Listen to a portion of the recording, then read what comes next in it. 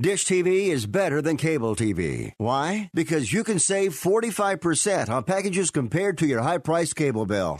Wow. Take those giant scissors out and cut the cable and save with Dish TV. Plus, you get a free DVR upgrade to record your favorite shows and free installation. And with Dish Anywhere, you can watch TV for free on your mobile device. Act fast. You can save hundreds of dollars. Does your cable company do that for you? Get all the best TV programming at your fingertips at a fraction of the price of cable TV. So say adios, arrivederci, goodbye to the high cable bill and save up to 45% on Dish TV packages today. These are limited time offers and can change at any time. Call fast. 800-405-2561. 800-405-2561. 800-405-2561. That's 800-405-2561.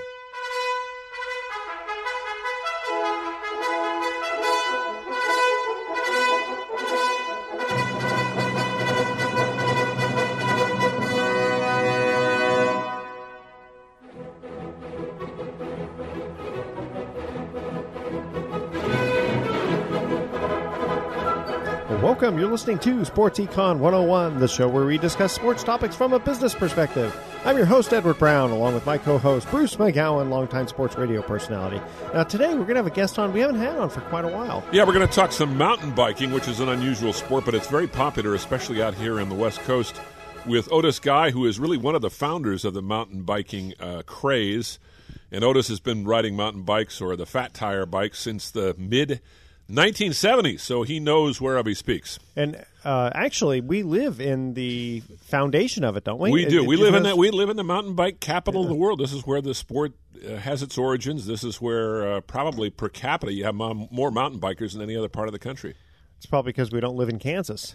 Well, we got a lot of hills. We got a lot of beautiful coastal mountains. If you're ever out in the Bay Area, you know, I would think if you're visiting the Bay Area, Marin County would be the one place you'd want to visit. Mount Tamalpais, Point Reyes National Seashore, Muir Woods, beautiful beaches. This is the place to come. Yeah, my son just came back or came up from Southern California because he got a job up here, and he did a 30-mile bike ride all the way down to like the headlands. And, nice. Where else did he go? Alpine. Yeah. David. I mean, it's like there's so many different. lot of hills. Yeah, there's so many different rides you can take. You know, you can take road rides, or you can take trail rides. I mean, Otis will talk to us a little bit about that and how that's evolved. All right. This segment of Sports Econ 101 is sponsored by Pacific Private Money, providing mortgage investments that are currently yielding over 7.5% secured by real estate at very conservative values. Check them out at PacificPrivateMoney.com. And our trivia theme is more tough baseball questions, because, again, we're just ending spring training here in, about another 3 weeks? 2 weeks? I can't believe it, yeah. Regular season is almost upon us. And it should be it should be an exciting season. That always is. Yeah. All right. And you can listen to Sports Econ 101 on iHeartRadio, TuneIn Radio, Sports Byline USA, CRN, and many other stations around the country. And our men and women in uniform around the country in the world on the Armed Forces Radio Network. Yes, we salute you. Yes. All right. Don't touch that down. When we come back, Otis Guy, mountain biker, is going to be on.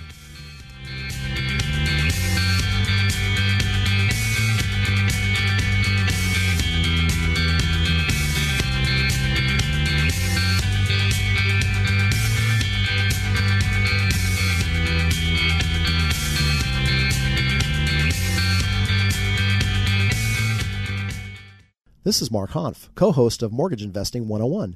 Did you know that you can earn year in and year out returns of 8% and more on your savings and retirement accounts? Mortgage-backed investment strategies such as trust-deed investing and mortgage pool funds can do just that. Since 2008, clients of Pacific Private Money have consistently earned high yields on their investments. Find out for yourself how you too can profit from these real estate secured investments. Call 415-883-2150 or visit our website at PacificPrivateMoney.com. Experience Mahler's glorious Fifth Symphony, regarded as one of his crowning achievements, conducted by Michael Tilson Thomas, starting March 22nd through March 25th at Davies Symphony Hall.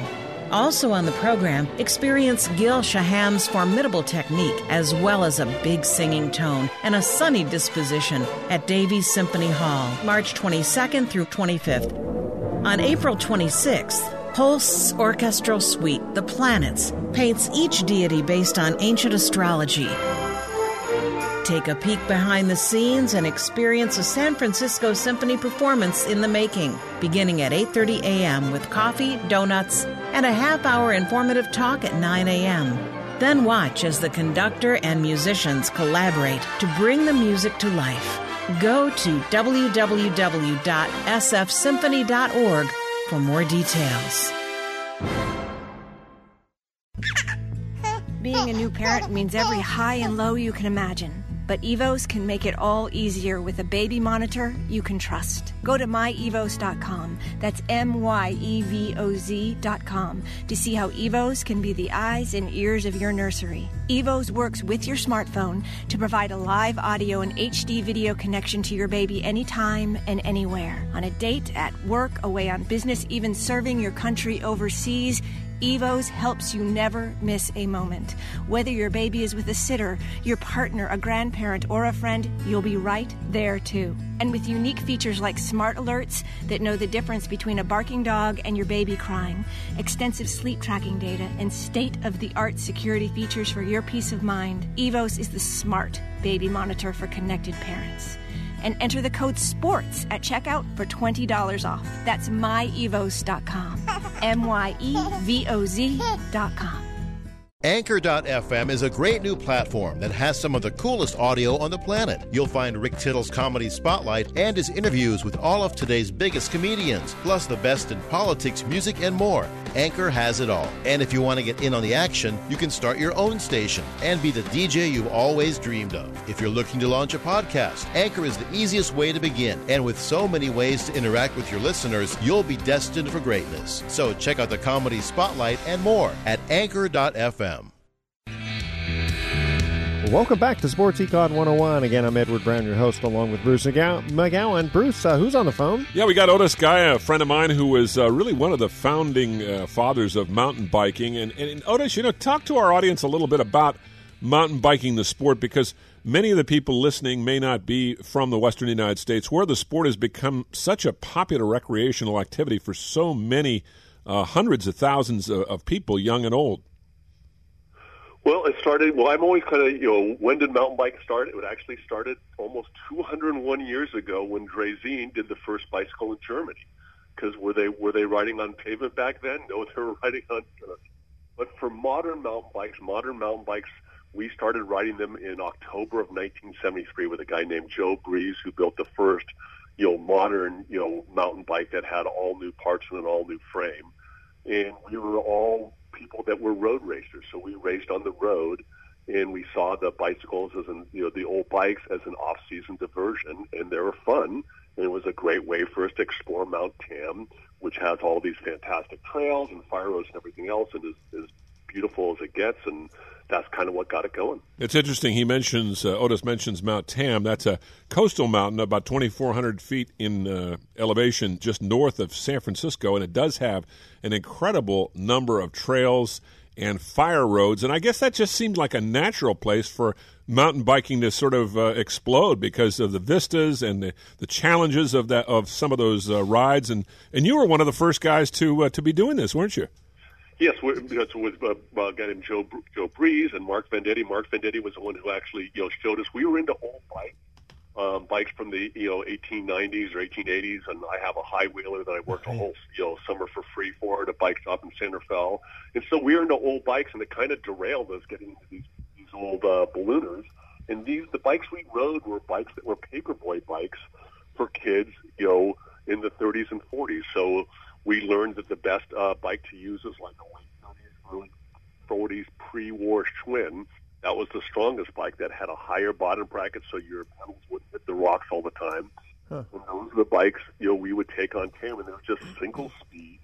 In a sense, it was very freeing because here you're riding these road bikes with very skinny tires, drop bars, silk tires that you get flats with sometimes. And these bikes isn't flat, and you just got to bounce over the rocks, and it was just fantastic. And we're also very lucky at the time. That's when we had a very severe drought in mind.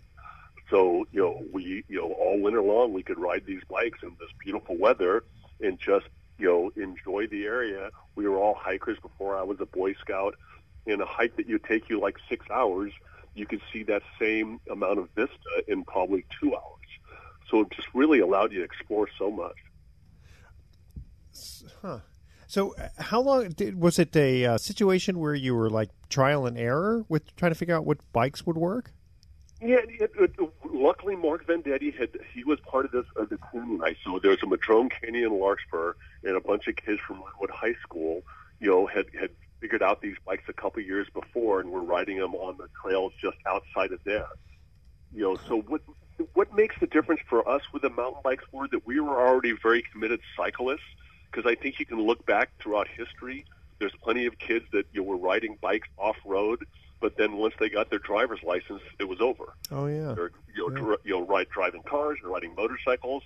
Yeah. So for us, it was like we were into cycling, so we were going to be doing it for life. In fact, Joe and I both tried to break the transcontinental record and tried to ride across the country in less than 11 days in 1976 and 1979. And that was first to try and, see if we could do it that quickly. And second was to promote cycling. If we can ride across the country in 10 or 11 days, you can take your bicycle down to the supermarket and get a quart of milk. And so for us, this really was like cycling's the best sport and the best form of transportation. So it was all of that wrapped together. It's interesting. I can relate to that because I remember, a bicycle meant freedom when I was, 12 years old. Oh, absolutely. But as soon as I got my license, I pretty much put the bike away because then I could go to places I couldn't take a bike like on a freeway and that sort of thing. So I could totally relate to that. Yeah, it's very different. And that's what that was the difference. For me, I was able to. My dad would come home from Hamilton Air Force Base, and he'd follow me in his 57 Bug when I'd be on my 20-inch bike I got from Herb's Bike Shop in Santa Fe. Oh yeah. And once he realized, after like a month, I could ride all over Santa Fe on my bicycle as a 5 and 6 year old. I had my uncle had a supermarket, had a market in Santa Fe. I'd go down there. I'd go explore trails, all that. So for me, cycling was always a passport to freedom.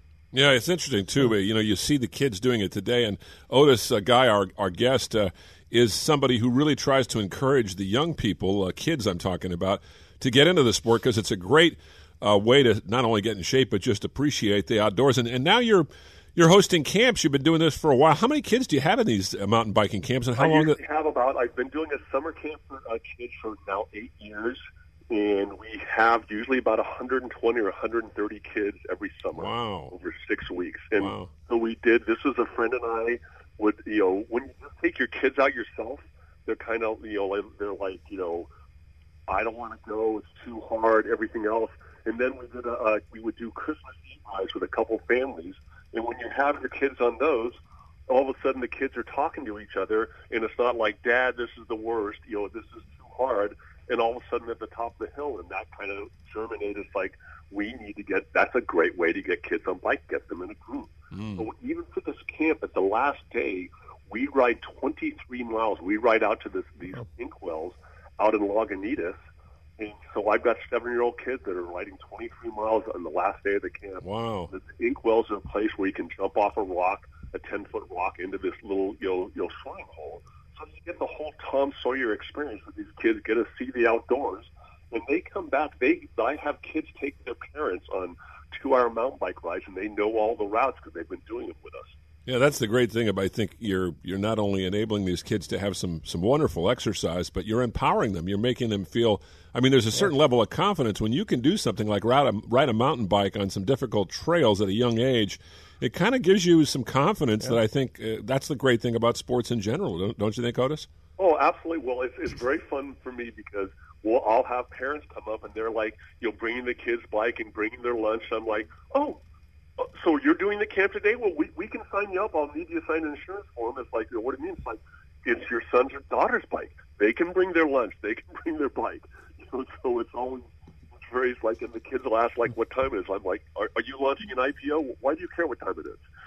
Like, this is your day off. We're never in a rush. We're out here to have fun. So, like, for me, it's like, it's much easier as being not a parent. I can get away with a lot more as far as being like, let's just have fun. Yeah. Go for a bike ride. So it's very fulfilling and very fun at the same time. Yeah, I told Bruce just before we went on the air that my son just came home for a few days, and he's a big mountain biker, and sure enough, he rode for a hill up in Fair Hills, which is fairly steep.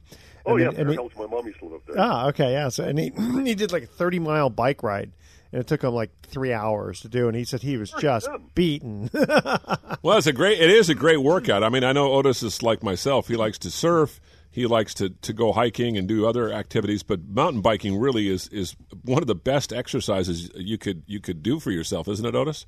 Oh yes, it's fun. It gives you some upper body strength, and it's just you're away from cars. It's all good, but also same with road biking. Same with what made the difference for us with mountain bikes we were enjoying riding these bikes on trails, but when you'd show them to regular people that weren't into bikes, the bikes were fun. Not everybody wanted to ride on a drop bar bike with skinny tires that can get flats. So these bikes were all of a sudden like, yeah, they're great for off road, but they're also good bikes as transportation. So you can have a mountain bike go off road, but also still commute to work. Yeah, so they're kind of like those hybrid tires, Go into cycling. Yeah. Hey, Otis, stay with us. We're going to continue on because we want to ask you about like the Olympics and that sort of thing. We're going to cut to our first commercial break here. We're talking tough baseball questions. Who was the first baseball player inducted, into the Hall of Fame after he had died? That's our trivia question. All right. Email Edward at sportsecon101.com. The answer to that question: who was the first baseball player inducted into the Hall of Fame after he had died? All right, don't touch that dial. When we come back, Otis Guy's going to continue talking mountain biking with us. Results may vary, not a solicitation for legal services. If you owe the IRS back taxes, payroll taxes, or have not filed your returns, the IRS will get you. They can take your property, take you to court, even put you in jail. One call to Wall and Associates, and your tax problems are solved. Wall has saved clients over $150 million in the last 5 years. Our average client settles for about 10% of what is owed. With one call to Wall, you'll never need to talk to the IRS again. We offer free face-to-face consultations in your local area. Remember, Wall has a proven track record with a total client savings over $150 million. Call now for your free face-to-face consultation. 800-813-9940. 800-813-9940. 800-813-9940. Rebuild or replace transmission, $3,200. Anti-lock brake system, $1,000. Rebuild or replace engine, $2,400. Truth is, once your manufacturer's warranty runs out, it's all on you. Every last cent. Get protection for covered repairs with a vehicle service contract from Toco Warranty. Unlike other companies, with Toco, there's no down payment, and the monthly payments are really affordable. Not sure how long you're keeping your car? At Toco, you can pay as you go. Keep your hard-earned cash and call Toco Warranty right now at 800-222-2313 to save big money on covered auto repairs. Prices vary by vehicle, but for about the cost of a tank of gas per month, a Toco plan has your back on expensive covered car repairs. Monthly payments are very affordable. Get your free quote now. Call Toco at 800-222-2313. That's 800-222-2313. 800-222-2313. Cancellation fee may apply. Subject to eligibility. Not available in Missouri and Washington. Waiting period and deductible apply. Coverage provided and administered by Warrantech Corporation or its affiliates. Not affiliated with any manufacturer or dealership. Visit TocoWarranty.com for complete terms and conditions. This family is at home, but they won't be answering the door. They know that the pounding on the door is a process server from the court waiting to hand them foreclosure documents. So instead of enjoying the home they worked so hard to afford, they sit hiding in the dark. Mom, what was that? But it doesn't have to be this way. This family can save their home, but they must act fast. Call Allied State Foreclosure Solutions at 800-274-7312. If you're being threatened with foreclosure, have been denied a loan modification, missed a payment on your mortgage, been a victim of a predatory loan, or are upside down on your home, it's critical that you call Allied State Foreclosure Solutions now. 800-274-7312. Allied State Foreclosure Solutions has an attorney in your area that will meet and speak with you. You can stop the foreclosure process, lower your monthly mortgage payments, save your home and your credit, but you must act now. Call 800-274-7312. 800-274-7312. Not available in all states. Paid non-attorney spokesperson.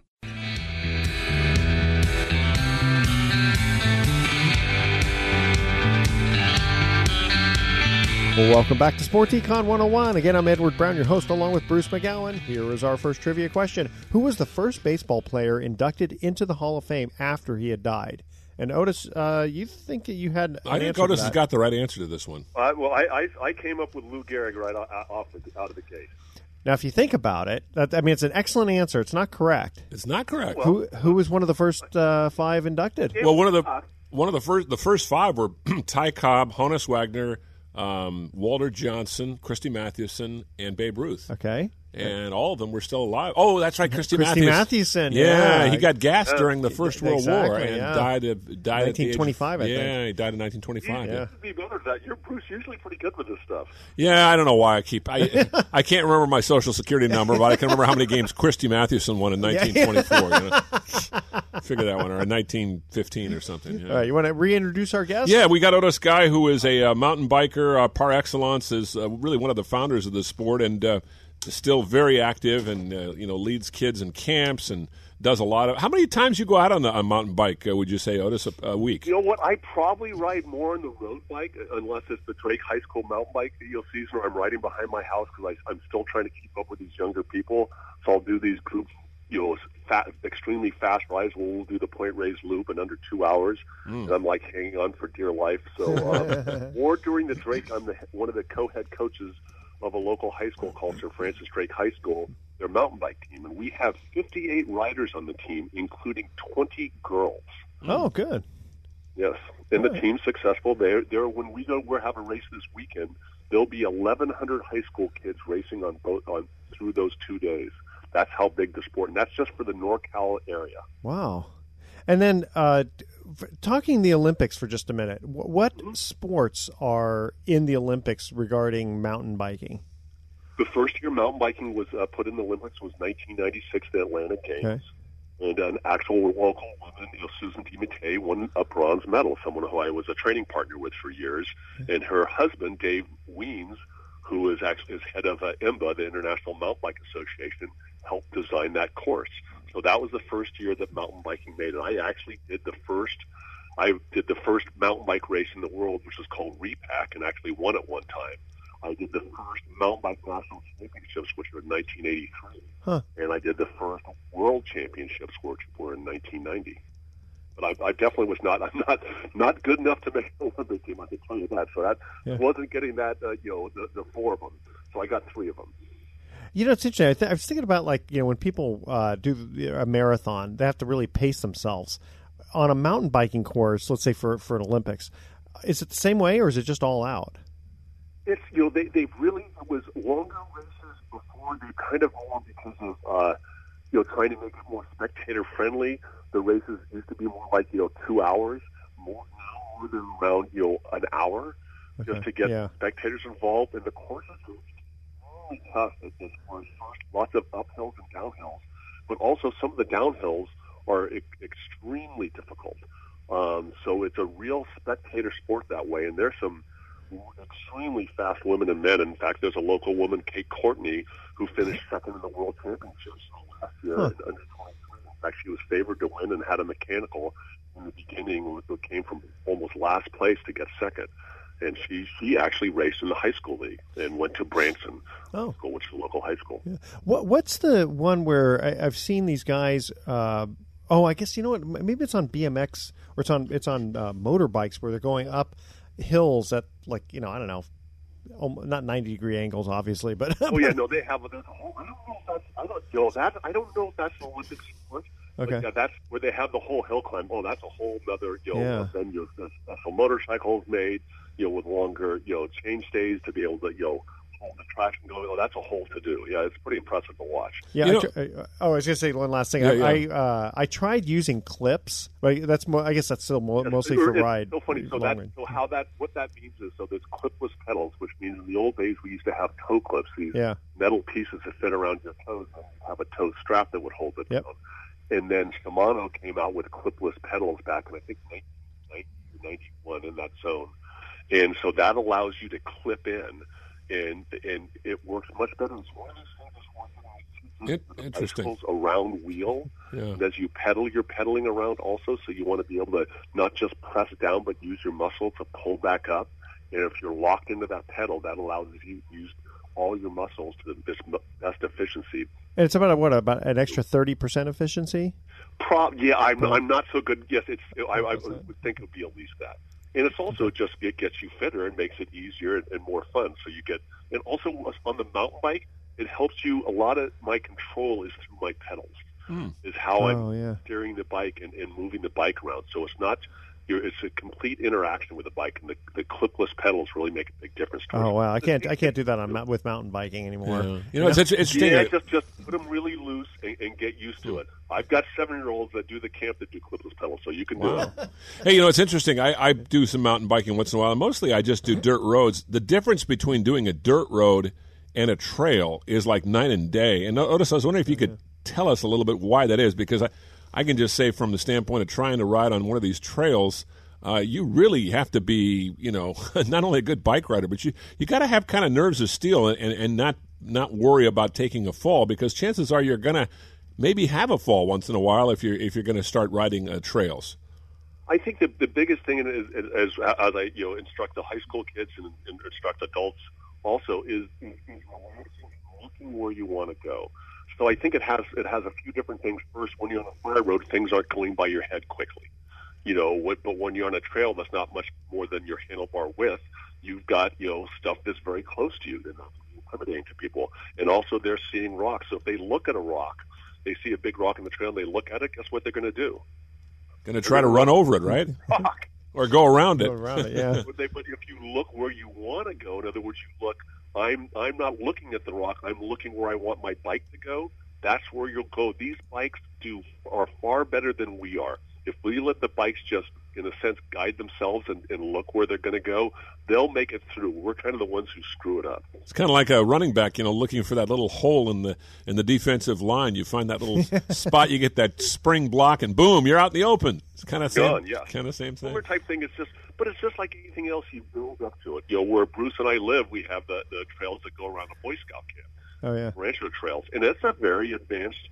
Those are advanced trails. Yeah. Oh yeah, that's tough for people to start off on, but if you build up to it, you can do it, and that's a lot of that. Like even with Tamarancho, you're almost never going more than like 10 miles an hour. Yeah. So it's not like you're hurtling down at 30 miles an hour. My quads and my knees are hurting just listening to this right now. Hey, Otis, what a treat it is having you on again. Otis is like me, too. He loves to surf, and so we're holding him up from the waves right now. So I'm going to let you get out there to do some surfing, but we'll catch up with you again soon, hopefully out in the water. Yeah. Fantastic, Dick. Thanks for the opportunity. I appreciate it. Thanks, Otis. Appreciate it, too. All right. Okay. That is Otis Guy, one of the founders of mountain biking, which really is an interesting sport. We don't talk about mountain biking very often, but it has actually, I believe it's an Olympic sport now, isn't it, Edward? I believe it is, yeah. The United States must be dominating it, though. I mean, considering one would think. Yeah, one would think. Just like we dominated curling. Can you believe that? I know, that was awesome. I mean, wait, when do you ever hear about curling in the United States? It's in Sweden or England or Scotland. The United States? Yeah. And we won. The men won the Olympic gold. The women did pretty well too, didn't they? I think they did. Yeah. But that was pretty amazing, though. Yeah. I still think about that one shot. When the guy knocked a few. I know that was the stones out of the way. That was the shot, and they chose those guys had the stones. That's right. Yeah. No pun intended. Yeah. If I can remember where it started.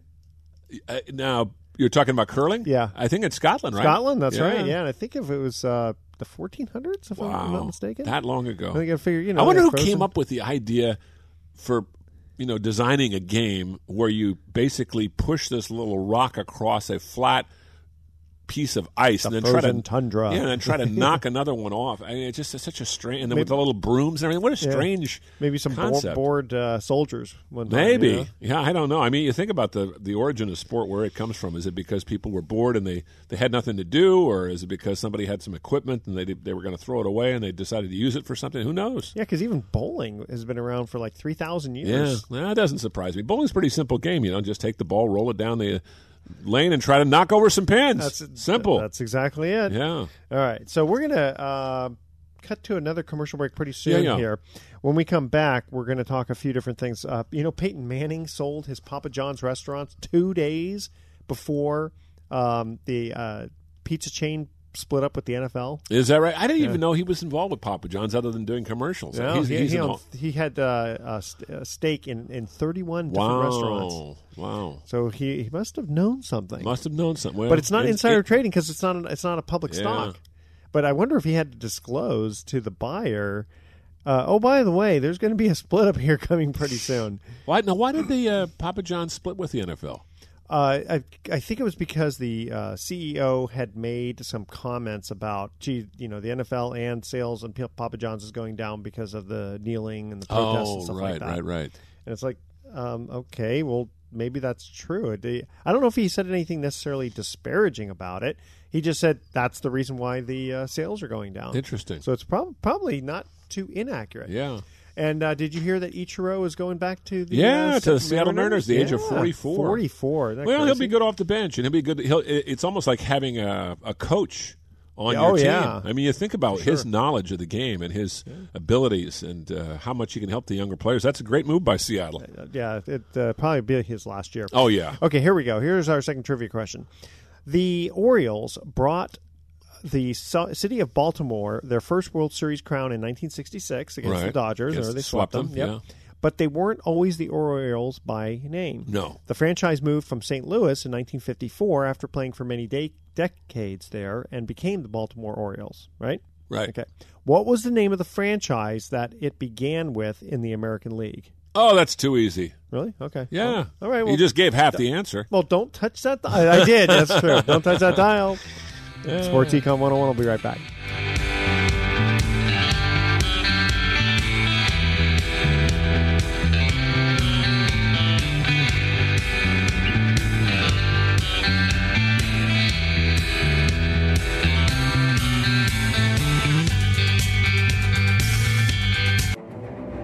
Experience Mahler's glorious Fifth Symphony, regarded as one of his crowning achievements, conducted by Michael Tilson Thomas, starting March 22nd through March 25th at Davies Symphony Hall.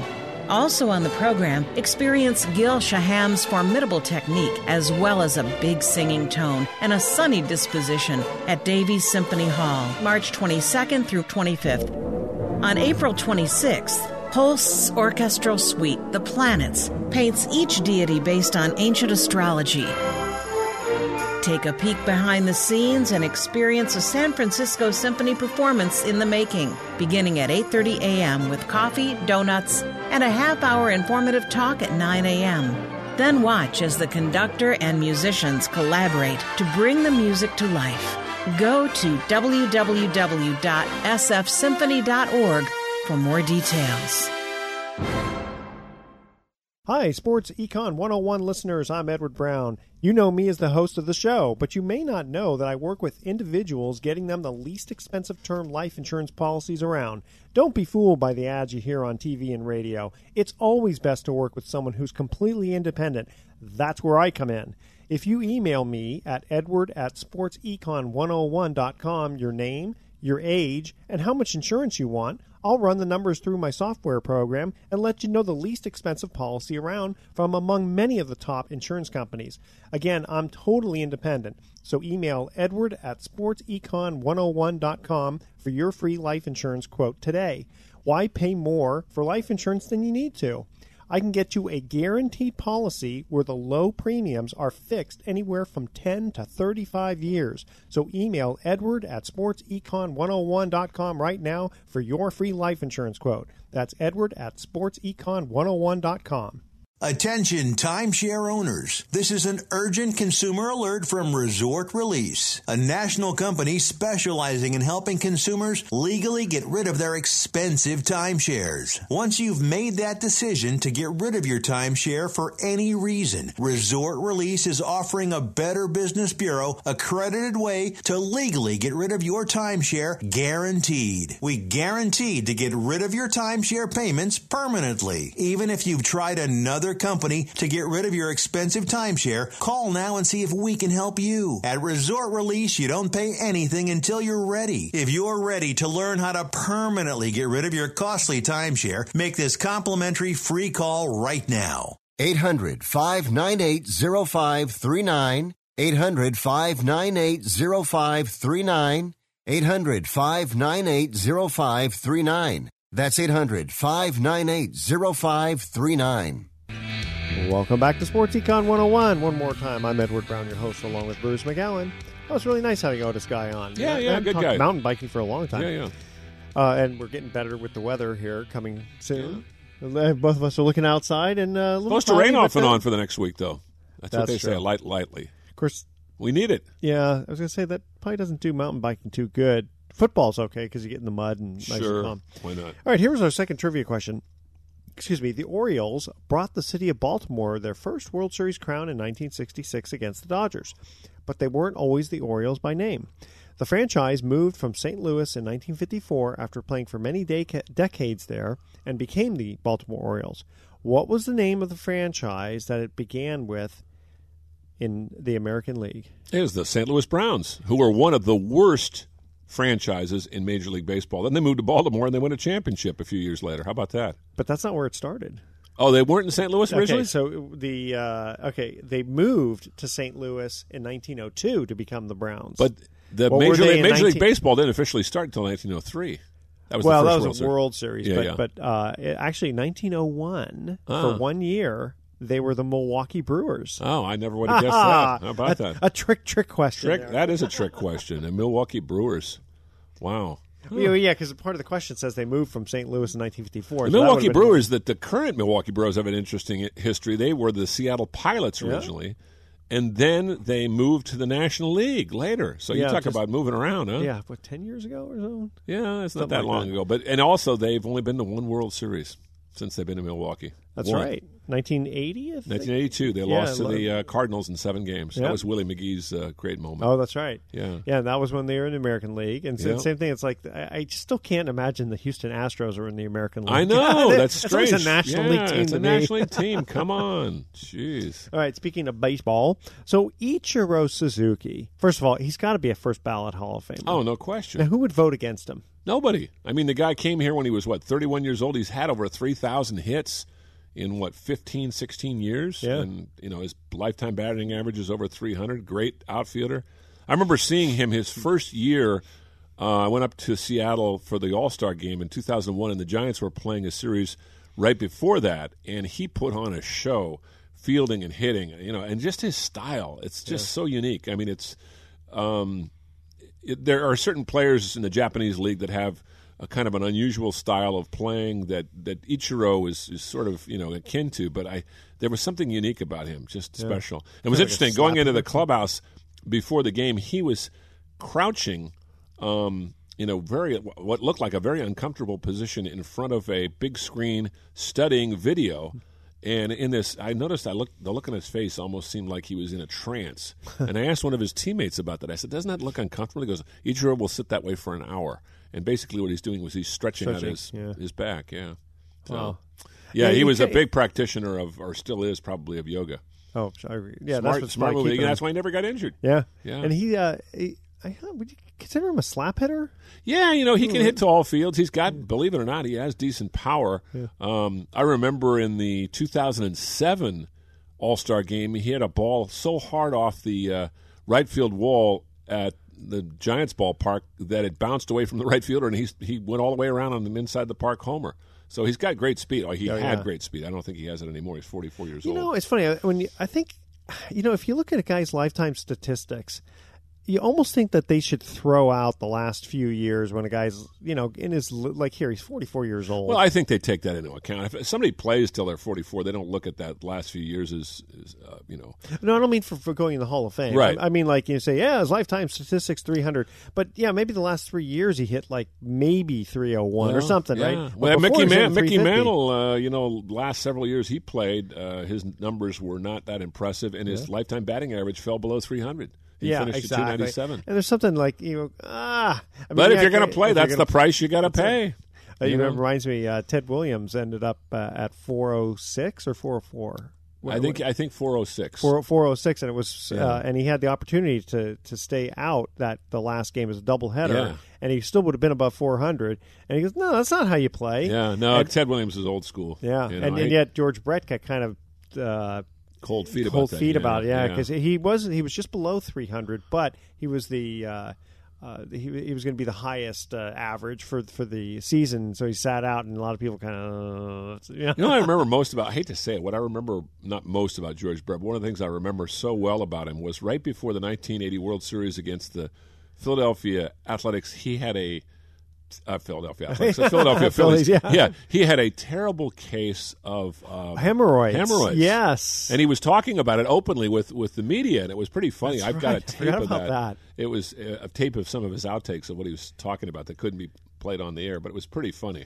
Well, also the thing with Billy Martin, with the home run, the pine tar. Oh, yeah. And he went absolutely nuts. Billy Martin, what a piece of work he was. Why don't you remind the audience what that George issue Brett was. had a home run. I think he'd either tied or won a game in the ninth inning at New York, and there was pine tar on his bat, and apparently it had gone past the point where you could have it on your bat. You could have it to a certain level, and then you couldn't have it anymore. And so Martin immediately went out after the home run was hit and told the umpires to check it, and the umpires checked it, and they said, yep, he's right. You're out, Brett. And Brett just went nuts, came onto the field. He had to be restrained by his teammates.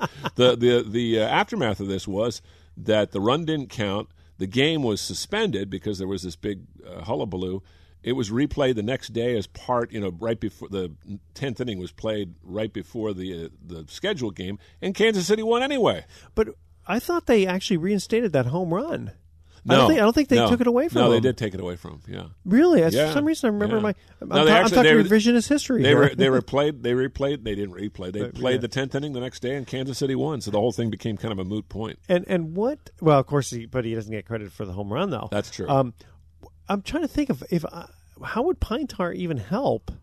Well, it gives you a better grip on the bat, No, it wasn't the grip though. It was it went past the label. Yeah, I don't know. That's a good question. Why would it make any difference? Yeah, I think it's just a technicality and a foreign substance. Billy Martin was one of those guys who paid attention to little things. That's why he was a great manager.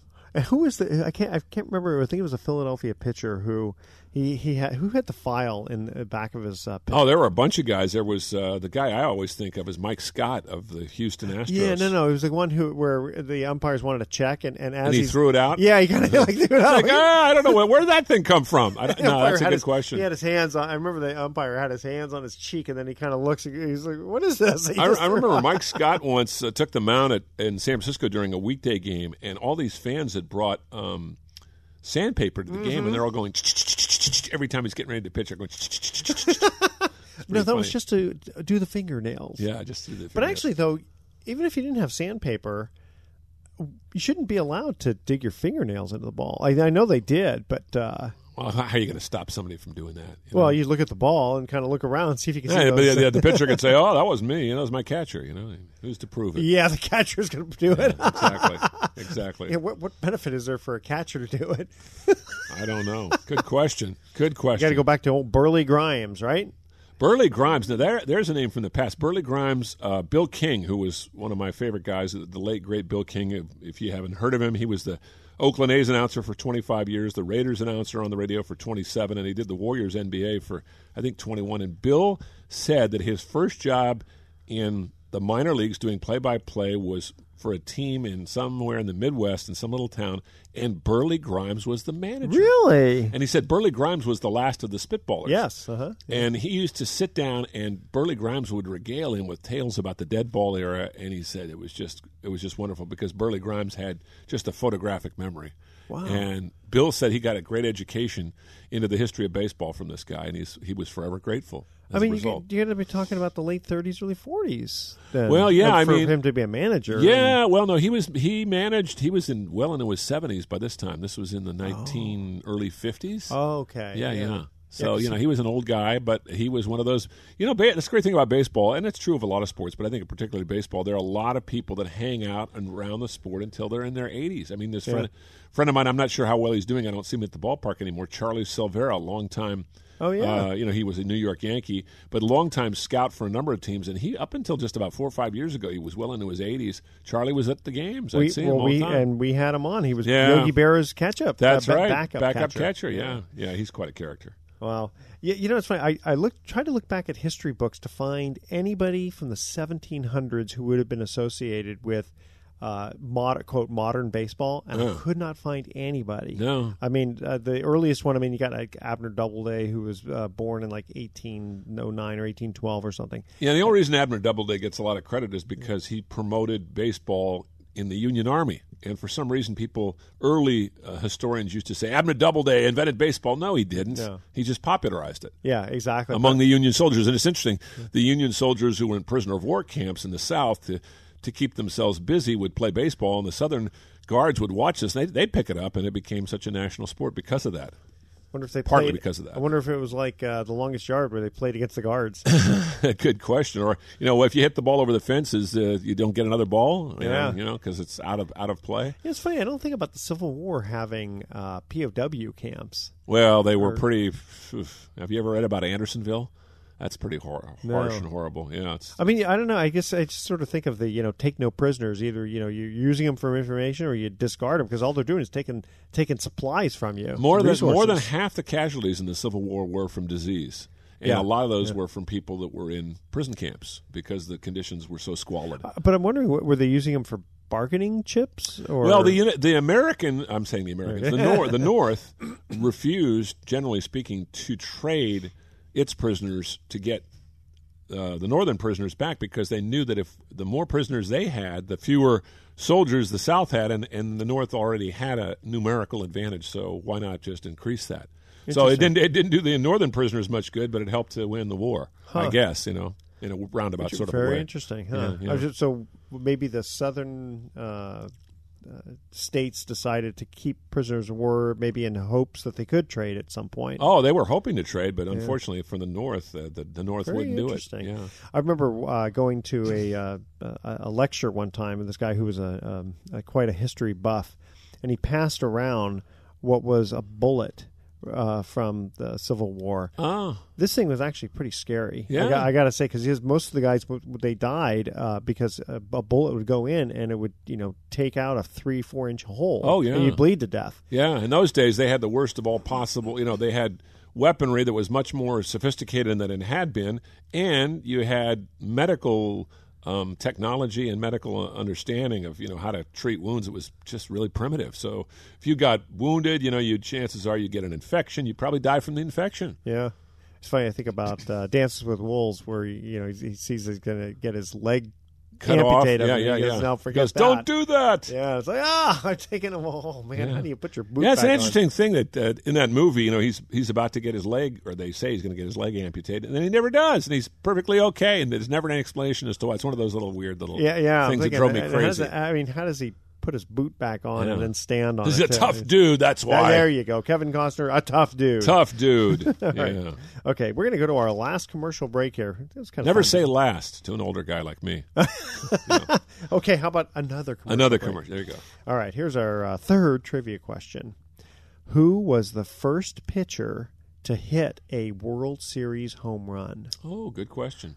This one's kind of tough. I think going back give us a hint. Long time ago. Yeah. Back in the 20s. Yep. Okay. 20s though. Yes. Okay. Cool. Yeah. All right. Very good. Yeah. Well, it can't be before 1903. Got to be somebody like Walter John. No, it's going to be somebody. Somebody obscure? I think so. No, I'm not going to know the answer then. Oh, well, that's no fun. Well, pick an easier question then. We like stumping you. I don't like being stumped. God. Listen, my wife stumps me all the time with questions like, when are you going to do the dishes? I don't know. Maybe next week, next month, next year. All right. When are you going to clean the yard? When are you going to clean the yard? After we come back from a commercial break. All right. Don't touch that. We're not going anywhere.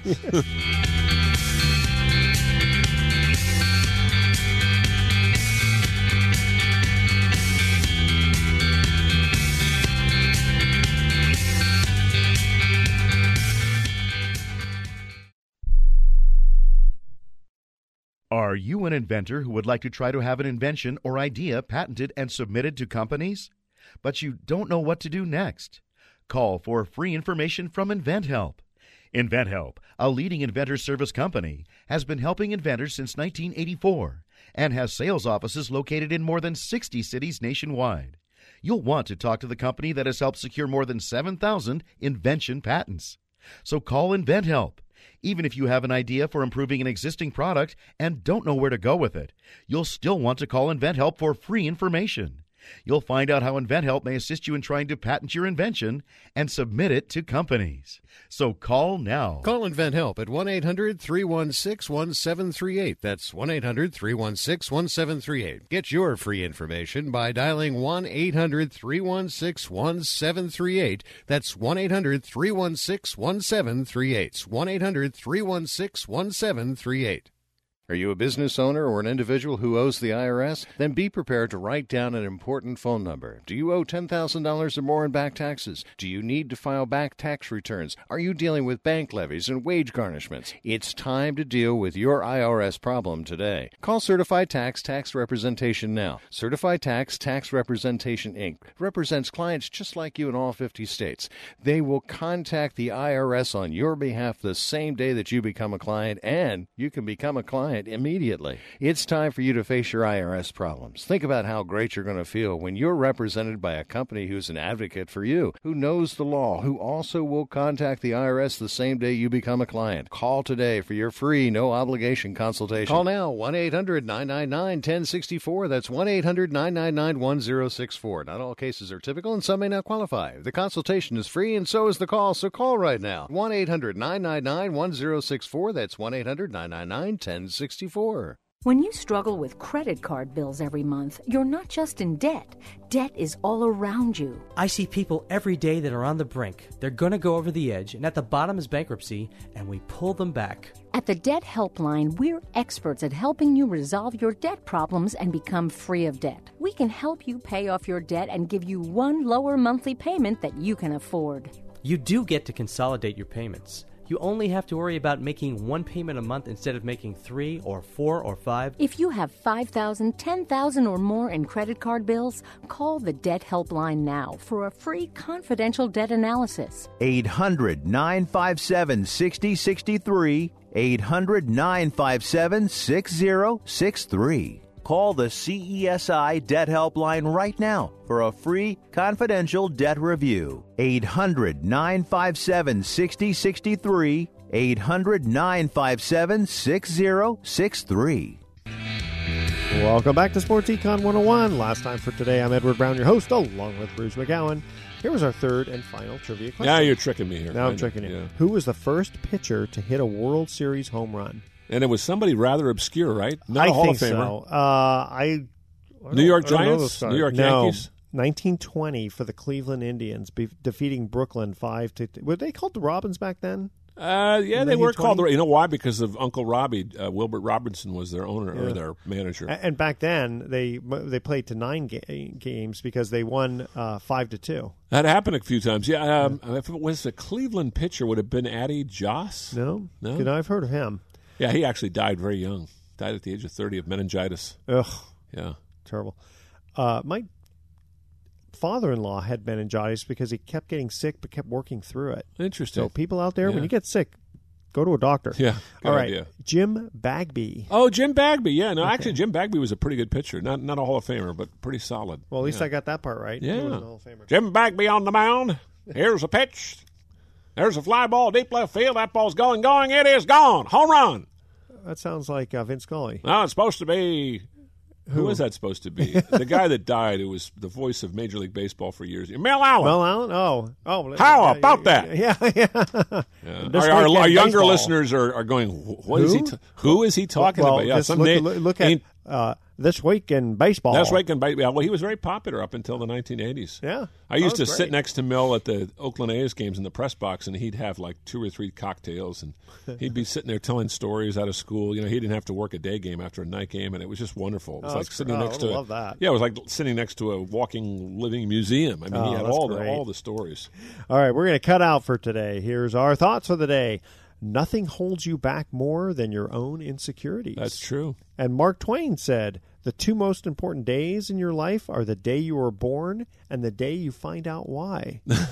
Why am I here? It's so funny because you always expect that. That is a conundrum, isn't it? People are always asking that question, what am I?